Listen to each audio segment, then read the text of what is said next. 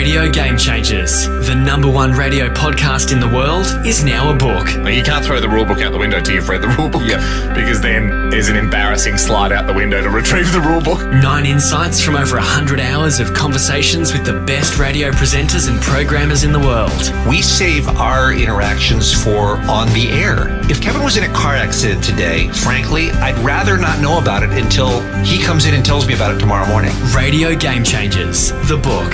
It's available now at Amazon. Because I miss comedy. I really miss it, the playfulness, the playing. And, you know, that's a word that isn't used often in assessing character, but playfulness, I think, is hugely important. You've heard the podcast? Now read the book. My work is my life. My kids are in it. My partner's in it. This whole work-life balance thing, my whole life is just one big ball. Radio Game Changers, written by Craig Bruce and Jay Mueller, a Bad Producer production. Hey, this is Craig Bruce and welcome to Game Changers. Last month, Kate Mead and I hosted the Australian Audio Summit. If you came along, thank you so much for your support. It was an online event featuring conversations with some of the most successful audio content creators in Australia. We had plenty of room for questions and answers from the audience. And this week, we're bringing you the highlights from each of those sessions. Today's episode featuring Sam Kavanagh. I guess the way I look at it is I've only got a certain amount of energy. And if I have to spend a lot of that energy on managing my frustrations and annoyances and just general shittiness with the people I work with, that's less energy I've got to come up with good ideas and have fun and be generous. And so I'm always trying to get the team dynamic as good as it can be so that I've got more energy and focus and time for coming up with ideas. But I think what's really important, and I think this is a new realization for me, that there's all good creative teams also have an element of tension about them. And that's often where the good ideas come from, you know, like great ideas come from people having different opinions and coming together to make something new. So a really well-functioning creative team doesn't mean we get along all the time. It doesn't mean we never disagree. It doesn't mean we agree about everything. It means we've got this tension, this creative tension, and we really protect it and we look after it and we respect it and we focus it in the right areas. And I know you've been doing team building sessions with a lot of podcasters this year. I saw some notes from one session where you said this isn't therapy. The focus of these sessions is how can we do our best work more often, not how can we be best friends and never hurt each other's feelings. I think it's a great way to... No, but that goes to the heart of it, doesn't it? Really, it's not... And do you know what? I think, unfortunately, a lot of shows feel like there has to be a friendship there. There doesn't have to be a friendship. It just needs to be a partnership based on trust and respect and all of the things that will allow us to deliver a product. Yeah, I think that comes back to that point around creative tension. It's like the thing that makes this special is that we see the world differently, or we're going to come at this, have a different approach. So this isn't about us always agreeing and never annoying each other. And also, let's not forget, like, we're professionals. Like, this is a job. So it's not about being best friends and always saying something, you know, not saying something if it's going to hurt someone's feelings.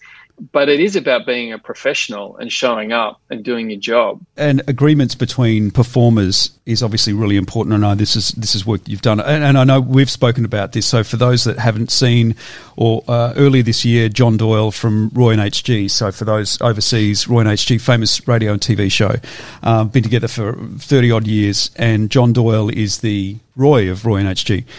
Talked about the ground rules for their show, and it just came up effortlessly in an interview, and he had 4 ground rules. He said, there's only 4 things that we did. The rules were, we'd be as long-winded as possible, we'd make the serious trivial and the trivial serious, we never disagree with each other on the air, and HG always asks the question. has 4 rules, 37 years in radio and that's their 4 rules. And he just rolled them off the tongue like whether they've talked about them, they must have communicated them somehow, Sam. And I know this is something you're big on, let's get on the same page. Why does that matter? Why is that important? I know it seems obvious that the answer, but tell me why that matters. It matters to me because creativity is so subjective. And when you're working in a team dynamic, you want to take some of the subjectivity out of it and think about what are the things that we all agree on. Like, what is the show we're trying to make every day? Yep. What is our point of difference? And it's amazing how when you do that, even with teams that have been working together for years, there's assumptions. Oh, do you really think that that's the show we're making? I would have said that this is the show we're making. Or do you think that's the audience? I would have thought that this is the audience. So that process, it really refines what is our point of difference? What is our identity? What are we trying to make every day? So, it kind of has 2 functions. It takes some of the assumptions out of it, and it also helps you focus in on what makes us special. Yeah. And when you can focus on what makes us special, and I just think all creativity is really problem solving. Like it's how you measure if an idea is good or not. And if you've never sat down and written, like, here's the sort of show we want to make every day, how do you measure whether it's good or not?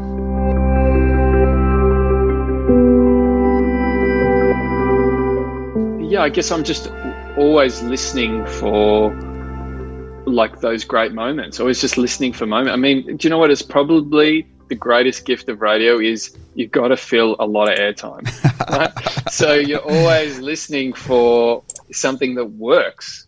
When something works, your eyes light up and you're like, great. How do we do more of that?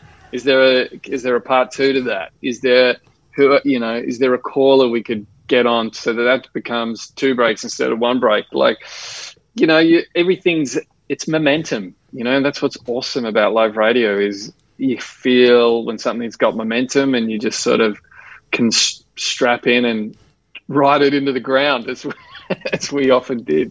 So, I think it's interesting, Kate. I've never really thought about it like that, but I think that's what it's born from. Just, 10,000 hours of sitting in a studio listening for something to work and then trying to figure out how you can do more of it. One of the Samisms that I'm sure is still being used at SCA is this idea of not having to have an answer, just asking good questions. How did that occur to you that was something that was more valuable than having to solve a problem specifically for a show? Oh, look, I remember having that realization. My first kind of proper job was as an assistant producer on a breakfast show with Matt Tilley.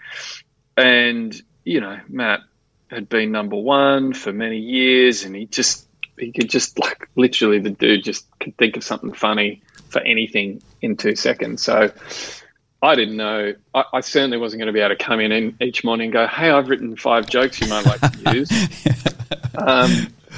But I could ask questions that could steer us in the right direction. So I could sort of go, hey, I know I had a whole group of friends were talking about this thing the other day, and I wondered if ... and just starting to learn the things that interested him, the ideas he liked, and that instead of, there was no pressure on me to come up with a page of ideas, but I could influence the show by asking questions, and those questions, would point us in the right direction. And I think part of that is because a radio team is so collaborative. Most performers don't want to just get handed an idea. They want to come up with the idea, but it's really helpful if you can steer them in the right direction with a well-pointed question and a well-timed question. I may have mentioned this to you before, Sammy. There's a famous improv comedy pioneer from the 70s, a guy called Del Close, who often talked about the concept of the third thought. Have you heard of the third thought as an idea? It's essentially what you've done. Yeah. So when you're on, from an improv perspective, when you're on stage, your first thought is knee jerk. It's the first thing that comes into your head. Your second thought is usually okay, but it's not great. And then Del would encourage the actor to stay in the scene until they found their third thought. and the third thought became sort of the heightened move. And when I heard that spoken about, I thought, wow, that's what we do with radio, what we often don't do with radio. We take the first thought, there's a phone topic in that, let's put it up on the board, great, that's one less thing we have to worry about. And the job of the programmer or the EP or anyone around the show is to go, right, is there more? And I know we've got a lot of my Canadian friends, and they'll tell you that, is there anything else in that, is the mantra for me with a lot of our the shows that I work with in Canada. Just that concept of not having to, I just felt, that I had a reaction there to that content. I'm wondering whether we could do more with that, and it's just as simple as that. And also being comfortable in the silence that tends to happen after that, particularly if you're in a team environment. So if you ask that question, if there's something else in that, and the room then goes, fuck, I hope he's not going to look at me because I don't have the answer. And so how you kind of just gently move that along and keep the ball in the air is also a skill. But often you can move, and you can maybe tell the story of how the chip idea moved from a phone topic to probably one of, if you had a top 5, it'd be in the top 5 of Hamish and Andy promotions. How did you get from phone call to being on a boat with a gravy chip named after you? How did you get there? What a weird thing for people in Canada to hear. I know. Yeah, look, it's just, we just love following the fun, and it becomes, through practice, you get good at knowing this is done, leave it alone. And there's more in this. There's momentum. There's more ideas. People are getting involved. It's got a journey about it. But we absolutely, back to what we were talking about before, would often ask the question, what else can we do with that? That's felt really funny. There feels like there's more in that. And like, it's worth saying, often the answer is no. Yep. Like, often you got to be comfortable with, there's nothing, I'm not finding that funny anymore, or I think that's done. And that certainly has happened with benchmarks. Like, we'd have benchmarks, and then sometimes someone needs the courage to say, I think we can give that one a spell. Yep. But look, I guess that's the beauty again of radio, is because the audience is this unknown entity that can turn an ordinary idea into something unexpected. You've just always got that trump card of being able to throw something out there and sort of see what comes back. And sometimes nothing comes back and you can move on. Yeah. Sometimes the phones go nuts and you're like, shit, this is really connected. I mean, I can't think of a medium that has such a built-in, such a built-in barometer of what's good or not. Like, you just can tell the phones are going nuts, the calls are hilarious, let's keep going. I mean, it's hard, and that's the work, isn't it? How do you enroll people? And don't expect that just because you want it, it's going to happen. Like, you got to enroll people, and people don't have these sort of skills, You don't expect that someone who's never had a respectful, challenging conversation is going to be able to do it just the same way I wouldn't expect someone who's never spoken Italian to be able to do it. Like, you got to expect that this is going to take a while, and we're going to be shit at it for a while. But maybe if we practice it and we get some benefit and we see it's worth putting some energy and effort into.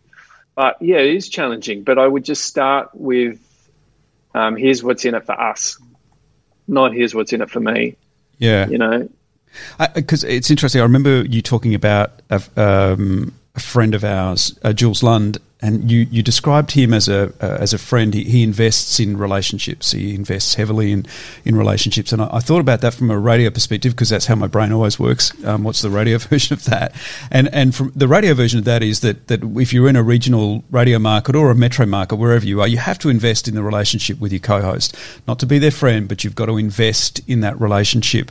And often, certainly in international markets now, there is no intermediary like yourself, Sam, that can host those sorts of meetings. That is just two people that are producing their own shows. I can show you plenty of shows around the world now that are the people that make the content, produce the content, write the content, prepare the content.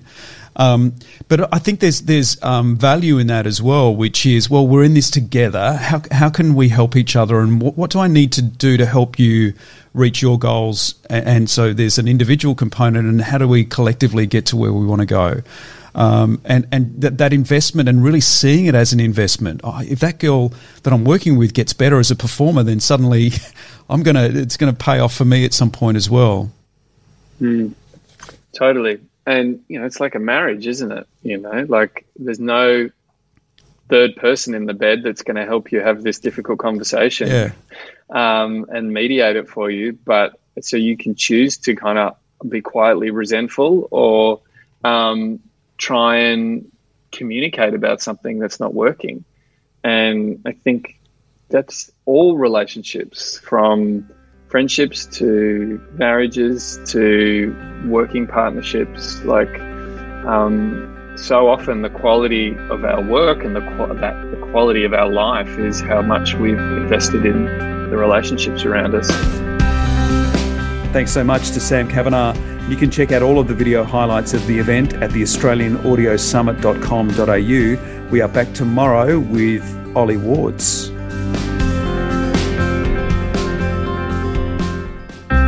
Radio Game Changers, the #1 radio podcast in the world, is now a book. When she's talking, I'm not sitting here thinking, I should say something funny. I'm genuinely listening to what she says. 9 insights from over 100 hours of conversations with the best radio presenters and programmers in the world. Fail. It's okay. People these days, they don't want to be bad at something. I've learned more from my mistakes, and I still do now on the radio. Those are things that actually make you better. Radio Game Changers, the book. It's available now at Amazon. You're never certain. I don't think there's been a single day in my life where I've got 3 spots tomorrow that I know we'll all be fighting for 8 or whatever. You've heard the podcast, now read the book. People would always come in to see Mark Malloy done, and they think, this is going to be hilarious. And there's just 2 guys sitting there with Spyrex notebooks reading things out like they're doing an old radio play. Radio Game Changers, written by Craig Bruce and Jay Mueller, a Bad Producer production.